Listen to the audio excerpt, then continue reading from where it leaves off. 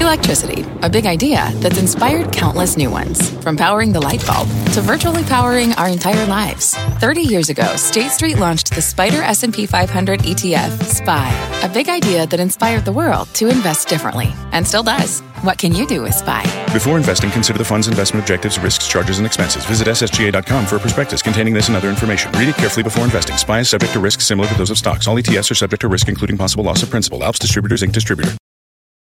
You seek the key, but first, you must learn the ways of precision, craft, and performance with Acura's all-electric ZDX. With a premium Bang & Olufsen sound system up to a 313-mile range and a Type S variant with an estimated 500 horsepower, the ZDX is their most powerful SUV yet. Unlock the energy when you visit Acura.com to order yours today. My mission is simple. To make you money. I'm here to level the playing field for all investors. There's always a bull market somewhere, and I promise to help you find it. Mad Money starts now. Hey, I'm Cramer. Welcome to Mad Money. Welcome to Cramerica. Other people want to make friends. I'm just trying to make you some money. My job is just to entertain you, but to educate and teach you. So call me at 1-800-743-CNBC or tweet me at Jim Cramer. 12 weeks a year, just 12. You have to be on the top of your game, playing above your head, and deeply focused. I'm talking about the 3 weeks each quarter where we get bombarded with earnings reports from a whole host of companies that report all at once. So why don't we get right to the game plan for next week, because it is an important week. Monday, we've got Martin Luther King Day, so the markets are closed. But Tuesday, we hear from Johnson & Johnson and IBM. I think both will be battleground stocks. Well, J&J is doing very well here with an incredibly strong pipeline. Its stock hasn't recovered one iota since the big headline-grabbing story about how the company may have hid data that its baby powder allegedly contained asbestos. Now, we spoke to Alex Gorsky, the CEO, and I am confident that even if all the allegations are true, which I don't think they are, this issue shouldn't have destroyed tens of billions of dollars in market capitalization. Heck, even the guy who's suing J&J over this came on TV and said as much. Will Gorsky address it? I don't know. Please remember, though, when the numbers hit, that currency will be a huge negative. IBM's a battleground because people want to know whether this 5% yielder paid too much for Cramer Fave Red Hat. I think it was a bold and brilliant acquisition.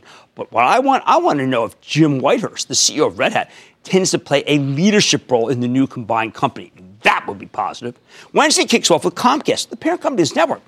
We all hope that they'll give us some insight into the pending acquisition of Sky, the big British satellite TV company, which was announced back in October. I think the deal's terrific because Comcast has grown so large that the regulators frown on them making more acquisitions here in the U.S. The stock is flatlined, though. Maybe this conference call can get it off the schneid. I can't wait for Procter & Gamble to report, too. Once again, there's currency risk, but management has laser-like focus on growing this company again, and I think they'll be successful this quarter. Remember that last quarter was the beginning of Procter's outperformance. I bet it continues. You want consistency? Then check out the stock of Abbott Labs, which is run by the incomparable Miles White. This man is money in the company's medical devices, particularly its glucose monitoring device, a less expensive version of Cramer Fave Dexcoms, is selling very well. I bet Abbott tells a very compelling story. I've owned it for my Chapel Trust forever.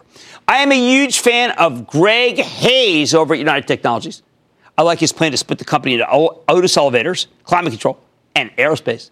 I think the parts are worth much more than the whole. But like Dow DuPont, which has just been, whoa, not so hot, the breakup is hard to do and will weigh on the stock until we get closer to the actual corporate divorce. Could be an opportunity. After the close Wednesday, we hear from two quality companies with stocks that have been crushed. Texas Instrument, TXEN, or also known as Texan on Wall Street, and Lam Research. Texas Instruments has got a lot of business with Apple and might be hurt by the slowdown in cell phones. The far more interesting stock to me is Lam. It's the highest quality semiconductor equipment maker around. Its stock has been obliterated by the downturn in flash and memory prices. I think the quarter will be weak, and there's a new CEO. But with the stock down almost 100 points, I also think you can start buying Lam Research, betting that we're near a bottom, maybe not at it. Well, it won't happen all at once. You need to be ready to pick some up if the stock gets hit. That's right. I am actually saying that Lam, one of the worst performers, is at a good level to start accumulating. Last week when I was at the JP Morgan Healthcare Conference, I listened to Giovanni Caforio. He's the CEO of Bristol Myers when he talked about his acquisition of Celgene. He made me a believer When Bristol Myers reports on Thursday, I expect he'll talk about how additive this deal is for the company's earnings. You know what? I think that after Thursday, people are finally going to embrace this deal. We've got dueling railroad reports on Thursday, too. Union Pacific and Norfolk Southern. I think both will be strong. CSX reported a good number yesterday. It was actually initially panned. I expect the same to happen with these two. Union Pacific has a new chief operating officer who's a disciple of the late Hunter Harrison, the man who turned around CSX. So I'd be a buyer into any dip. Almost every single CSX line item was good. And both Union Pacific and Norfolk Southern, I think, are stronger than CSX when it comes to freight. You know I've been a huge fan of McCormick, the spice company, and I bet we'll hear some great things when they report, particularly from their Frank's hot sauce division. If you ever see this label in the supermarket, snap it up. Let me know. Here's a wild one. Freeport McMoran, the copper and gold miner. This stock's been perky of late. My friend Stephanie Link was on halftime with me, and she was talking to me about it. It's interesting because copper's been a real dog. We got to find out what's going on here. I can't figure it out, but I sure like the way it trades, and you know I like gold. I wish Freeport had a better balance sheet, but the traders are all over that bad boy. I can't wait until after the close Thursday because that's when Intel reports, and I wonder whether they'll announce a new CEO. We spoke to interim CEO Bob Swan last week when we were out in San Francisco, and he was ebullient about his business. Intel's one cheap stock. I'd buy it both before and after. I think the stock goes through 50 on any good news.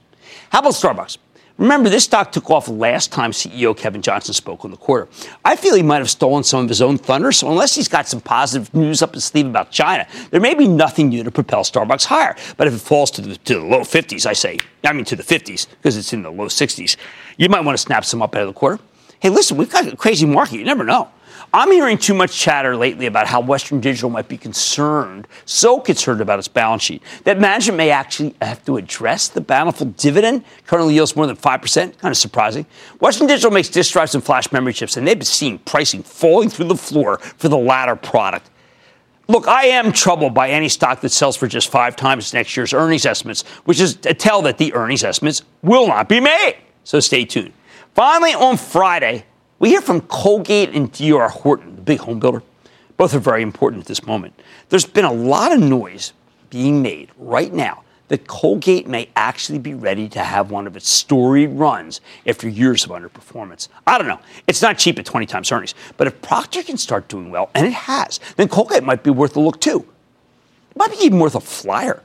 D.R. Horton, the housing numbers have gotten grim in this country, and the industry itself has been damaged by rising rates. But mortgage rates seem to have leveled off. We got a surge in applications this week. That should bode well for Horton. Let's see what they have to say. Still, I prefer Lennar, and I like KB Home. Bottom line, if weren't enough to worry about the wall, the shutdown, the Chinese trade war, and Jay Powell, who I'm now labeling as mercurial, next week's earnings slate is going to drive you crazy. I can't recall a time when the forecast will be more important, certainly much more important than the results. So stay close. We've got some good ones that could pop, including Abbott Labs and McCormick and maybe Intel, especially if they get hit before they report. Let's go to Matt in Colorado. Matt! Booyah, Kramer. I like that. What's up? Hey, Jim, I'm a big fan of the show. I mean, me and my friends, we always talk about you all the time. And listen, I'm a college student right now, and I'm a first-time investor in the market, and I just opened up my own portfolio a couple of weeks ago, and I'm just wondering, as a first-time investor like myself, should I invest, look into a mutual fund, or should I maybe experiment and look at individual stocks? Okay, we're going to be very clear on this. The first $10,000, I've been saying this forever, must be in index funds before you buy a Mad Money stock. You know what? It's funny. It's the late Jack Bogle insisted that should be my view, and I never went against Jack. So first $10,000, S&P index fund in honor of Jack, Vanguard. Erwin in New York. Erwin! Yeah, hi, Jim. How are you? The other day we lost a giant, Jack Bogle, who was the inventor of the index fund investing with large groups of people would invest in large baskets of stock for long-term growth.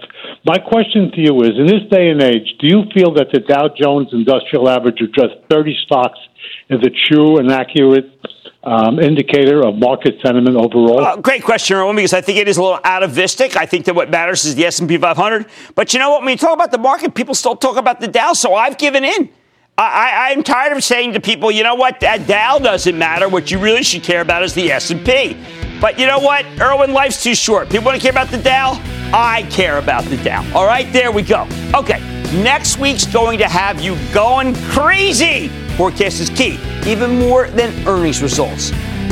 And by the way, just so we're really clear, this day is not just Martin Luther King's birthday. It is actually the birthday of my executive producer, Regina Gilgan, who got dressed up for the occasion. Stick with Cramer. Don't miss a second of Mad Money. Follow @JimCramer on Twitter. Have a question? Tweet Cramer. #MadTweets. Send Jim an email to madmoney@cnbc.com or give us a call at 1-800-743-CNBC. Miss something? Head to madmoney.cnbc.com. Take your business further with the smart and flexible American Express Business Gold Card.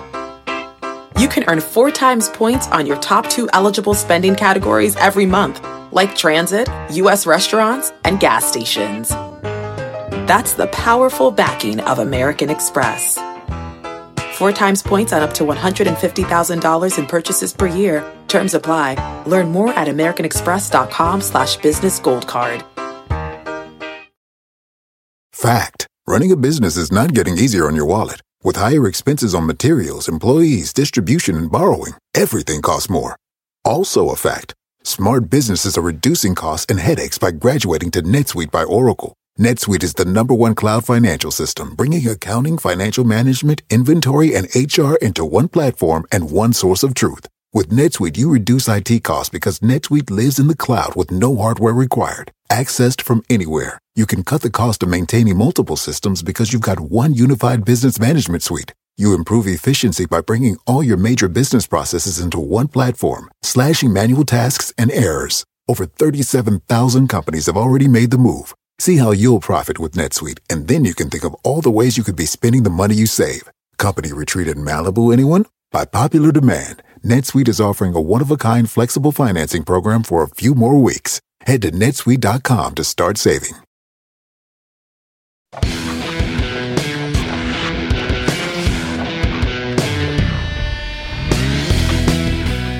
How can you keep track of a confusing market? Let me give you some advice that rarely ever steered me wrong. There are 2 things I want you to watch. One, macro, big picture, and one, micro, company specific. Let's start with the big picture. If you want to know where the stock market might be headed, I say keep your eyes on the bonds. Look, I know the bond market is boring as all get out, but it's much larger than the stock market. And more importantly, it's very important to the overall direction of stocks. Back in the day when I was running my old hedge fund, I'd always call in from the road the same way. If I had to be away from my desk, I'd begin every phone conversation by asking, where are the bonds? That's how much it mattered to me on a day-to-day basis. Yet stock market investors seemingly forget the bond market all the time. They forgot in 2000, even though the bond market told us the economy was softening right near the dot-com peak. They forgot bonds in 2001 when it was clear that interest rates on cash were far too competitive versus stocks and would thus cause a massive sell-off. They forgot it when the Fed raised rates 17 times in lockstep fashion in the lead up to the financial crisis, precipitating the worst downturn since the Great Depression. Over the past decade, there were countless taper tantrums, what we call them, where some Fed official will strike a hawkish tone and everyone freaks out that rates are headed much higher too quickly. More recently, we've had a kind of a schizophrenic relationship with bonds. When the yield on the 10-year Treasury started breaking out above 3% in early 2018, everybody panicked. Yet when it pulled back, far too many investors were quick to forget about the bond market. Look, it should never come as a surprise that long-term interest rates are rising or falling. Bonds can punch your portfolio in the face if you aren't paying attention. A lot of people don't pay attention because, as I said, bonds are boring. That's why I say don't forget bonds. Always keep those bond prices and interest rates right in front of you. When I was coming up at Goldman Sachs, I was trained to focus on bonds because bonds are the true competition to stocks, the competition I most fear. When short-term interest rates, the one set by the Fed, go sky high, you have to expect that dividend stocks, the stocks of companies with high yields like American Electric Power, Southern, they'll sell off. When long-term interest rates rise, the one to watch is the yield on the 10-year U.S. Treasury. Then you have to start being wary that all stocks might suddenly be worth less than they were trading before. It's simple. If the bond market competition gets more attractive, the stock market gets less attractive. This is indeed a zero-sum game. Now, you should be especially worried about rising long-term rates that are caused by a pickup in inflation. That's a toxic brew. Inflation eats away at the value of long-dated assets like equities because their future earning streams will have less purchasing power. And higher interest rates don't just make bonds more attractive. They also make it more expensive for banks to lend. And that puts a damper on the economy. For a long time, we had an ideal environment for stocks, low inflation and low interest rates. That's an incredibly benign backdrop, and I don't want it to lull you into a false sense of security about the dangers of a big spike in rates. That's why you have to watch the bond market. You know what? Let me put this another way. If this were basketball, I'd be saying that if you just watch the man with the ball, let's call him Citigroup, and you don't watch what the other team is doing on defense, the bonds, there's no way you're going to get to the basket. The men without the ball, the bond market, can determine the stock action every time. Many people who got in this game in the last decade still don't even know what bonds are. Yeah, that's how benign they've been. They're trouble when you say that the bonds went up today. They think that means interest rates are going up rather than what it really means, which is that interest rates are going down. If you don't understand how bonds work, you're going to be at a severe disadvantage when it comes to investing in stocks. So keep your eye on the ball and the bond. That's right, the bond men without it. Okay, what else do you need to watch? On the micro level, now micro meaning the company-specific level, okay, you need to be very cautious when you see unexplained resignations by key executives. To put it bluntly, when the chiefs resign, maybe you should go too. Yet, when you see a CEO step down for no discernible reason, you should presume something is wrong and do some selling. Shoot first, ask questions later. I've sold stocks simply because the CEO or the CFO, the chief financial officer, resigned. And if it turned out to have jumped the gun, if there was nothing wrong, I'd simply buy the stock back. But in my whole investing career, you know how many times I can recall that a CEO left for an undisclosed personal reason and his stock was still worth buying right there? Off the top of my head, once. Visa. I've racked my brain to come up with other examples. I just can't think of any other because that's how uncommon they are. Why? Simple. CEOs don't quit for personal reasons. Not if they want to keep their bonuses. CFOs don't quit for personal reasons either. These are fabulous jobs. You're paid a fortune. You don't get to be a chief executive officer by being devoted to your family. Well, you know. Nobody gets one of these jobs without giving up a great deal of what most people enjoy about life. Things like family, friends, nights out. Competition for these positions is so fierce that when you finally land one, you don't up and leave, not for no real reason. When C-suite executives leave for undisclosed personal reasons, it's almost always because there's something wrong at the company. Hence my rule, when high-level people quit a company, something's wrong. Aha, you say, I know a CEO who quit because he had an epiphany about climbing K2. Or I know a CFO who left because she wanted to spend more time with her family. Fine. Of course there are exceptions. At some point, somewhere, a CEO really will step down just to spend more time with his kids. But here's the thing. When you're investing in the stock market, it's not the exception that matters. It's the rule. There will always be some situations where it's a mistake to sell a stock when senior executives leave. I don't care, because most of the time, selling will be the right decision. This is the kind of rule that helped keep me in the game at my old hedge fund. It's all about helping you avoid losses. That's what matters. And one way you do that is by not taking unnecessary risks, like betting on companies where the CEO just resigned for undisclosed personal reasons. The bottom line, if you want to get a handle on the stock market, you need to watch what's going on with the bonds. That should be obvious at this point. But it's something people tend to forget. And when you're looking at individual companies, remember that unexplained high-level executive resignations equals sell. Giorgio in Illinois. Giorgio. Booyah, Mr. Cramer. Thank you for all that you do. I truly appreciate it. Oh, thank you. My question is, what percentage of a portfolio should be in index funds and held in cash with the volatility of these future markets? Okay, well, a lot of that depends on your age. For instance, by the way, index funds are fabulous because you don't have to do the work on individual stocks, and they give you a great diversification. When you're a young age, you want to have 100% in stocks. As you get older, you want to take that money out and take the money out. I've got in Get Rich Carefully and in literally all my books, I talk about the different stages. But as you get older, you got to raise some cash. That's the best way to put it. Let's go to Blake in Nebraska, please. Blake. Booyah, Jim. Booyah. With the current market volatility, what advice do you have for the young investors out there compared to other older investors? Write it out. Young people have their whole lives to make back the money that they might lose in the market. Older people, well, time gets shorter and you can't make it back. That's why you got to be a little more conservative. Okay, if you want to get a handle on the stock market, bonds the word. And please, when an executive steps down without an explanation, sell, and stick with Cramer. When you're hiring, the best way to search for a candidate isn't to search at all. Don't search, match with Indeed. Indeed is your matching and hiring platform with over 350 million global monthly visitors, according to Indeed data, and a matching engine that helps you find quality candidates fast. Use Indeed for scheduling, screening, and messaging to connect with candidates faster. Plus, 93% of employers agree Indeed delivers the highest quality matches compared to other job sites, according to a recent Indeed survey. Leveraging over 140 million qualifications and preferences every day, Indeed's matching engine is constantly learning from your preferences. Join more than 3.5 million businesses worldwide that use Indeed. Listeners of this show will get a $75 sponsored job credit to get your jobs more visibility at Indeed.com/MadMoney. Just go to Indeed.com/MadMoney right now and support this show by saying you heard about Indeed on this podcast. Indeed.com/MadMoney. Terms and conditions apply. Need to hire? You need Indeed.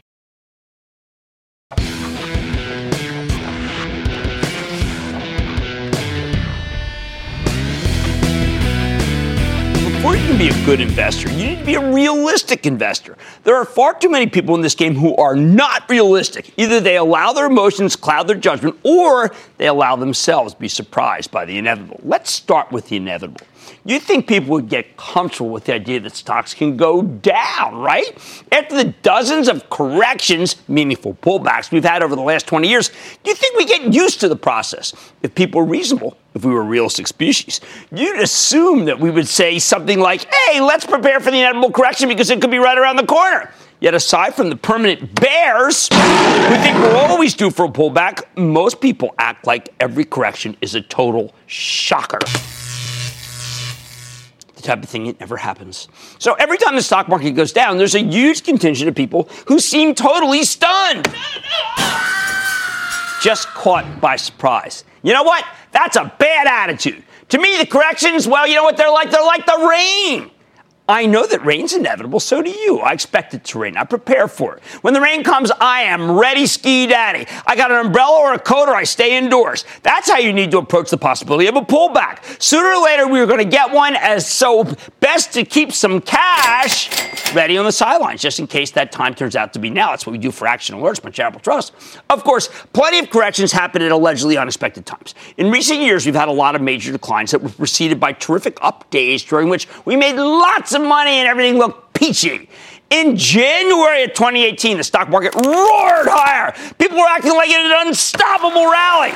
But in February, the averages, they got obliterated. Why do I mention this? Because the time to be most worried about a looming correction is the moment when nobody else is concerned. That's when we get those brutal, supposedly unexpected declines, when everyone is euphoric. I used to have a rule at my old hedge fund. When I made 2% in a day on the upside, 2%, I knew I was too exposed. That's the word you use. I knew I was too long. I knew I had too much stock. I knew that my portfolio would kill me if we caught a storm. So as the market lifted, or if my performance was swinging too much to the upside, I'd pull back, sometimes furiously selling right into strength to prepare for the big down day that had to be right around the corner. Sometimes the correction never came, and I had to swallow my pride days later and buy back the stock that I sold. But when we did get hit with a major sell-off, my hedge fund outperformed by so much that my clients thought I was a genius. I wasn't a genius. It wasn't genius at all. It was discipline. It was preparation. Plus, because I'd taken something off the table in order to raise cash, I'd be able to use that money to buy all sorts of high-quality stocks into the weakness that I so often preach to you. Look, we may not be able to predict when a storm is going to strike, but we do have barometric readings that can be helpful, immensely helpful. Yet, if corrections are like rain, then where should you get your weather report? You know what? I pay for something. That's right. I like to follow the proprietary Standard & Poor's oscillator. It's a terrific indicator that tells us when the market is getting overbought or oversold. Whenever this oscillator registers +5 or above, that tells me we've come up too far too fast, to the point where it's gotten dangerous. So to me, a +5 reading means you need to pull back aggressively and wait for a correction. What do I mean by pull back aggressively?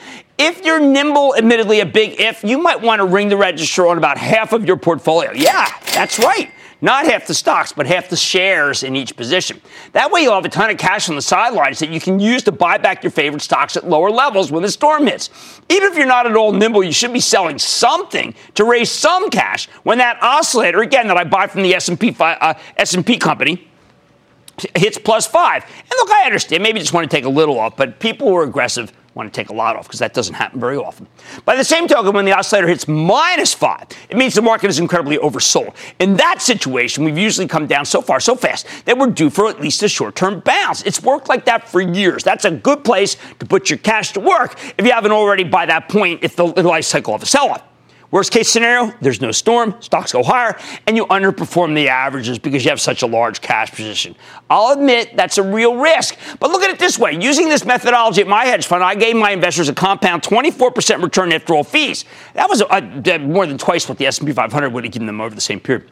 As I see it, that's pretty strong evidence that avoiding losses on big down days more than makes up for the possibility of missing some partial gains on the big up days. Now, let's talk about the other component of realistic investing. Yes, you need to accept that meaningful sell-offs are inevitable, like bad weather.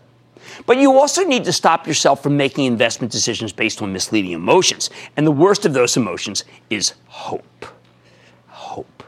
Whenever I hear the word hope, as in I hope that doom stock du jour will come back to where I bought it so I can sell it without taking a loss, I get furious. Always remember that hope is not part of the equation. Repeat after me. Hope is not part of the equation. Don't hope for anything. Hope is emotion, pure and simple. And this is not a game of emotion, or at least not your emotions. Every stock you own because you hope it goes higher is another position in your portfolio that's not being filled by a stock you believe will go higher. Yet I hear hope constantly. That's fine if we're talking about religion or sports. You know the coaches of some of these come from behind NCAA men's basketball teams keep their players motivated through hope. But in the stock business, hope, it's a mistake. Why? Because it supplants reason, especially when we're talking about stocks that trade in the single digits. You tell yourself, hey, I bought this at $5, now it's at $4. I hope it goes back to $5, then I'll sell. How hard could it be to go from $4 to $5, right? Wrong! No company ever sets out to have a single-digit stock. Most companies will fight tooth and nail to keep their stocks from going into single-digit territory. So when you find something that sells for just a few bucks, the market has already rendered a harsh judgment. When you let hope become part of the equation, you can end up holding these low-quality pieces of paper, waiting for something that will likely never happen. Forget hoping. Forget waiting for higher prices. I say the thing to do is to cut your losses and move on to a stock you can actually see going higher. In other words, a stock that you have done the work and believe will go higher. And it's not because of hope, but because of reason. The bottom line, it pays to be realistic in this business, so prepare yourself for corrections. Big pullbacks are like rain. They're inevitable. And whatever you do, don't make stock-picking decisions based on hope. You need to invest in the real world, not in a fantasy land created by your own hopes and dreams. Let's go to Dick in Virginia. Dick! Hi, Jim. I love your show. I've listened, learned, and profited from your advice. Thank you. And I have a general question about retirees and the stock market. I'm now 72 years old, retired, and wondered, even though I am well diversified in most of your favorite stocks, I cannot risk a large market correction. I might not have enough time to recover. The stock market is the best vehicle for wealth building. Should I consider de-risking my portfolio by adding bonds or bonds equivalents, even though we're in a rising interest rate environment, or get rich carefully by being well diversified with stocks? I think at 73, I think you don't have many, many years, but I think you should raise some cash. I would say even, I'm not sure about your work status, but someone 73 to have 25, 30% cash. Remember, I believe that we're going to lead much longer lives than most people think. 25, 30% would be fine in short-term cash, okay? Because rates are going higher, and then we'll deal with it. Let's go to Pat in Colorado, please. Pat. Hi, Jim. This is Pat from beautiful, beautiful Colorado. My question is this. I owe $189,000 on my mortgage. I'm concerned about a severe market correction. Sometime back, you said they usually happen about once every 10 years. I have enough money in my mutual funds and accounts to pay it off now, but should I face the tax ramifications of adding $189,000 to my income next January? Thanks. Tax things, I usually say you got to speak to your tax accountant to be able to be sure. I do think that let's put it this way. I think that each his own on that particular kind of thing. But I will say that we've had corrections more frequently than 10 years. And that's really the issue. I do expect them a lot more frequently these days because they've got a much more volatile market that's been up a lot over multiple years' time. All right, let's be real. It pays to be real. Realistic, that is. Mad Money is back after the break.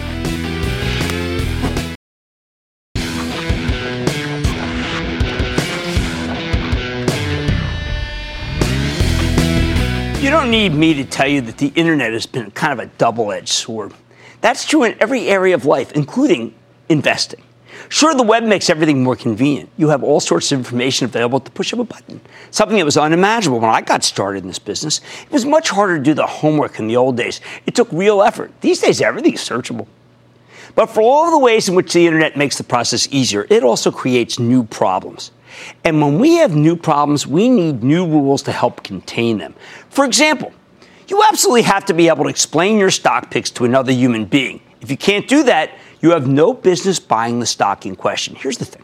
In the old days, this rarely came up, but the rise of the internet took away one of the most important breaks on the process, one of the most important warning systems, which is talking to another person about what you want to buy. It used to be that you had to talk to a broker. Now, with the stroke of a key, you can buy the, let's say, stock of a Workday or a Square without ever having to tell another person why you're doing so. Why is that an issue?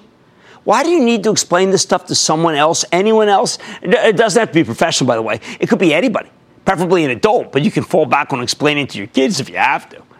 Buying stocks is a solitary event, too solitary. But we're all prone to making mistakes, sometimes big ones. To err is human. If you want to cut down on these mistakes, you should force yourself to articulate to someone else, not just yourself, why you like a stock. Do you know how they make their money?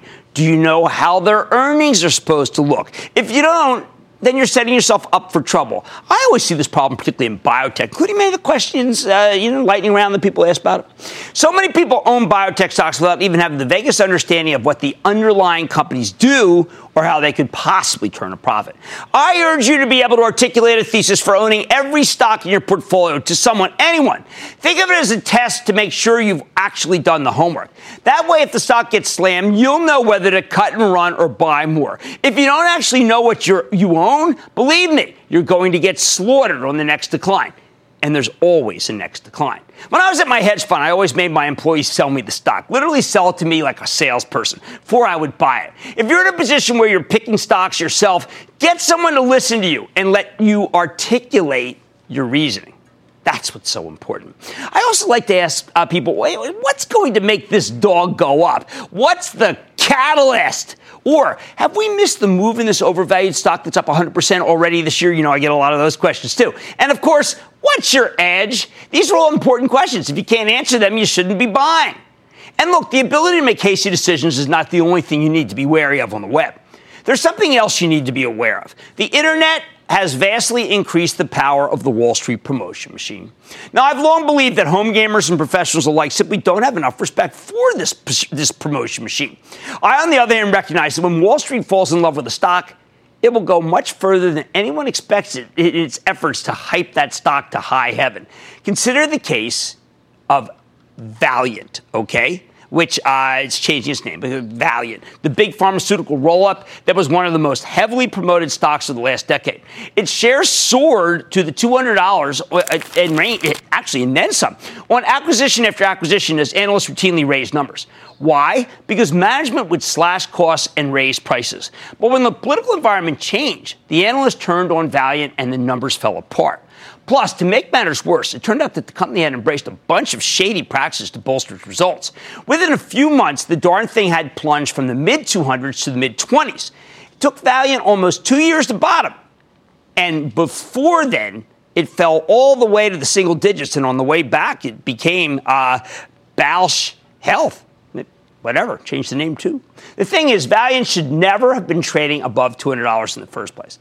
The only reason the stock had reached those levels to begin with, considering the endless pyramiding of new companies on old, was because the analyst promotion machine was so darn powerful. And the web amplifies their reach. So anytime you see nearly unanimous bullishness from the analyst community on potentially dubious merchandise, I think you got to be aware. You should beware. In the words of Public Enemy, please don't believe the hype. One last thing, and this is really true of all media, both online and offline. Whether you're watching TV or a webcast, it pays to be a critic. Yep, it may sound crazy for the host of a cable TV show to make this argument, but you can't believe everything you hear on television. Lots of times executives say whatever they want on air, knowing they can get away with it. Lots of times fund managers come on air and tout their holdings, and sure, they have to disclose when they own something, but they rarely tell you whether they're in it for the long term or the short term, and boy, does that ever make a big difference. You need to accept this as a given. My general approach is that when you hear on TV is probably right, but no more than that. Same goes for the web, except you have to be a lot more careful because there's a ton of junk information and uninformed commentary online. That's just the world we live in. So repeat after me. Just because someone says it on TV doesn't mean it's true. I hate to say it, but you're being naive if you simply believe everything you hear. That's one reason why we only bring high-level executives on Mad Money. They can still mislead you. But if the CEO of a public company outright lies about how their business is doing, let's just say their legal bills will really start that up. But generally speaking, you see a lot of money managers coming on television for a variety of legitimate reasons. These guys aren't always well vetted. And often managers can't help themselves when it comes to being promotional. So here's a good rule of thumb. If a money manager is on TV and he's moving his lips, he's probably talking his book. When someone comes on and says that some plunging stock is a buy, do you think, that sounds like an opportunity? No. Instead, you should wonder, he must be really stuck in that pig. Bottom line, always be able to explain your stock picks to another human being and never take anything on faith in this business. Not from the analyst community and not, well, let's just say from the money managers who love to come on TV and talk their book. Jimmy in Delaware. Jimmy! Hey, Jim. How you doing? I am doing well. How about you, sir? I'm doing great. My name is also Jimmy. So I had a question regarding whether it's better for somebody who's getting into stocks to whether they should go in with general knowledge or they should take the time and learn more. Because I'm currently 19 and I have a lot of money in like cryptocurrencies and I've been making money there. And I wanted to diversify my investments, but I don't know much about stocks. And so would you suggest that me buying general companies that I know about is a good thing or a bad thing, or whether I should take the time and learn? I think it's a great question, Jimmy. It depends on whether I like to have the first investments be index funds.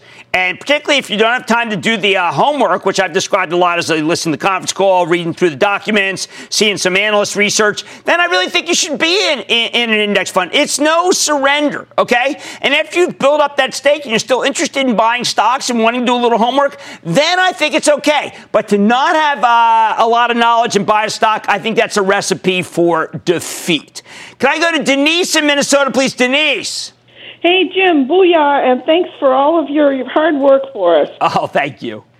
Say, Jim, can you explain Dutch auctions and why a company has them and what a shareholder should do about them? Well, that's a company trying to show you basically that they think the stock's worth more than it is, and they're buying the stock up high. And typically what you want to do is you want to tender to it. You're not going to be able to get all of your stock done. You'll get the rest of the stock back, but it's a nice way to make a little money. And I think companies that do it are showing that they have tremendous belief in themselves. And the last one that I really loved was the old Jordan. Martin Franklin did a Dutch tender. It was really good for everybody. All right, always be able to explain your stock picks to another human being and never take anything on faith in this business. More of my rules of engagement and your tweets after the break. So stick with Cramer.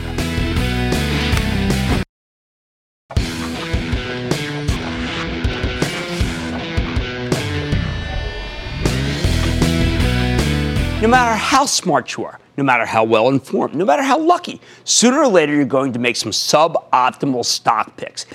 It happens to the best of us. Every portfolio has a few duds in it. The true difference between a good investor and a bad investor is how you handle your losers. People seem to have a natural aversion to selling their losers. Professionals and amateurs alike hate doing it. They keep hoping, operating under the assumption that a sinking stock is wrong in its direction. They rationalize that the weakness or lack of interest they see will be fleeting and that people soon will recognize the value of their stock, the one that's in question.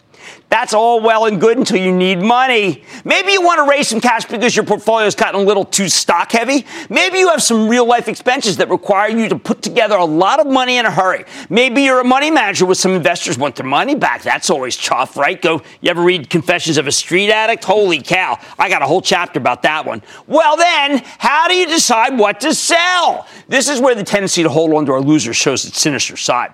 A lot of investors would prefer to sell their best performing holdings rather than their worst performers. Yep, they will sell their winners to subsidize the losers. You then get a self-fulfilling spiral as the bad stocks stay bad. They usually keep going down, and with fewer winners, your performance will get even worse. This is particularly dangerous for a hedge fund manager because bad performance triggers yet more redemptions from your clients. And if you keep selling winners to give the money back, it creates a vicious cycle down. Individuals do the same thing. You only have a finite amount of capital to invest, right? Rather than take your medicine, take a loss. Far too many people prefer to hang on to their worst performers. Thus, my rule: never subsidize losers with winners. My advice to anyone who is stuck in the position is quite simple. Sell the losers and wait a day. If you really want them back, go buy them back the next day. But once they're out of your portfolio, I got to tell you, I doubt that you'll even be tempted to buy back that stock. By the same token, you can't keep hanging on to a low-quality stock just because you're hoping for a takeover. Oh, that's a real good idea. Look, I get it. Nothing's more exciting than a takeover. Nothing's as lucrative. You can put on a lifetime's worth of gains in a day from a takeover. So people go to great lengths to try to capture these moves. That includes buying a lot of bad companies and hope that they catch a bid. Funny thing about bad companies, they really do get bids. In reality, typically what gets acquired are great companies with cheap stocks, not crummy companies with stocks that seem cheap but are in fact pretty expensive. Yet so many people buy this junk merchandise because they think a takeover will save them. Which brings me to my next rule. Never speculate on takeovers of companies with bad fundamentals. The odds are that you'll end up owning something that you could go down much more than you ever thought, even as it has very limited upside. Even if a bad company gets a takeover, it might end up coming at a much lower price than what you initially paid for the stock.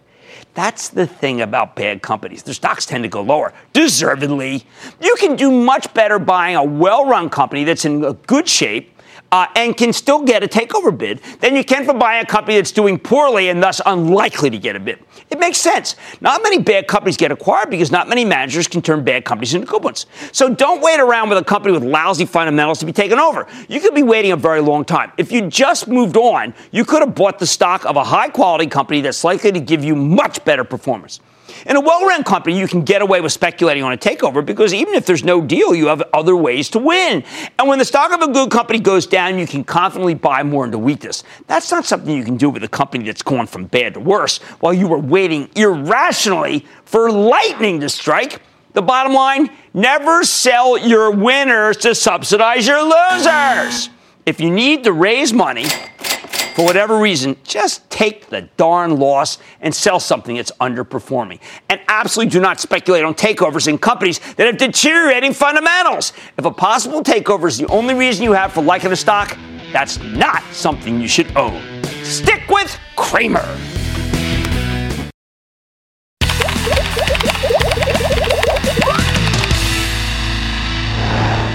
This is the most interactive show on television, and I like to brag about having the smartest audience there is. That's you, Cramerica. Let's get to some of your tweets. First up, a tweet from @BullFlags. Watching Iron Man with son. Forgot @Jim Cramer lives in the hashtag Marvel Universe. That tweet's awesome. Oh, yeah, that was just fun. I mean, I broke that cup. It was one take. It was really kind of crazy. And I am forever indebted to the fabulous people, including Jon Favreau, that do those movies. And here's a tweet from Big Dude Making Big Mo Vess. Says, @Jim Cramer, I'm a new investor, less than 3 months in. I've always been a great saver, but how do I develop discipline as an investor? All right, here's what you want to do. As an investor, why don't you just buy small, okay? This is what we do for ActionAlertsPlus.com, for the club. And then if the stock comes in, you've got more room, but I want you to do it so that you don't, the discipline is going to make it so that you're not going to be able to necessarily Make as much money as you'd like, but we're trying to cut off our losses, and that's why we start small. Okay, now a tweet from @Darry774266739. What is that, like your PIN number or something? Jim Cramer, do you ever sleep? I see you on TV early in the morning and very late at night, and the answer is I rarely do sleep, and I have pulled a huge number of all-nighters within the last 3 years. I wish that weren't the case, but it is true.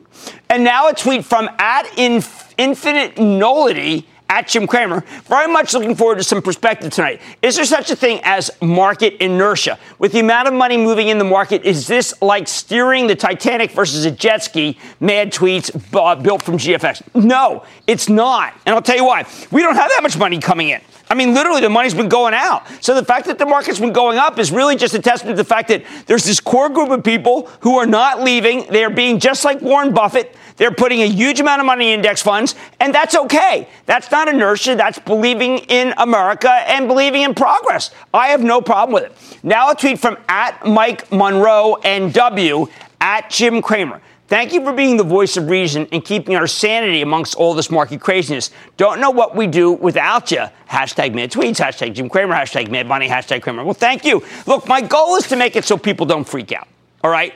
There were times when I would tell you, listen, you do have to go. And those have happened. When there's systemic risk, meaning risks where you can't assess whether the system's going to hold.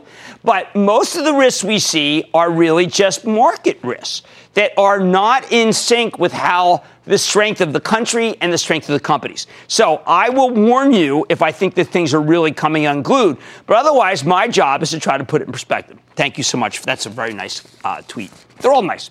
Next, we have a tweet from @CommonStock. OMG! Jim Cramer was part of Jeopardy question. I would have totally got that answer right. My youngest daughter just loved that too. I mean, she said, Dad's made it. And now she knows I have a show. Thanks, Cramerica. We really do have fun. Stick with Cramer. I like to say there's always a bull market somewhere. I promise to find it just for you. Right here on Mad Money, I'm Jim Cramer, and I will see you next time. This podcast is supported by FedEx. Dear small and medium businesses, no one wants happy customers more than you do. So you need a business partner just like you. Like FedEx, who understands your passion for serving your customers because they have the same commitment towards you. That's why FedEx offers you picture proof of delivery, packageless and paperless returns, as well as weekend home delivery to 98% of the U.S. on Saturday and 50% on Sunday. See the FedEx service guide for delivery information. What's more, FedEx Ground is faster to more locations than UPS Ground. Trust FedEx for timely deliveries. See what FedEx can do for your business. Absolutely, positively FedEx.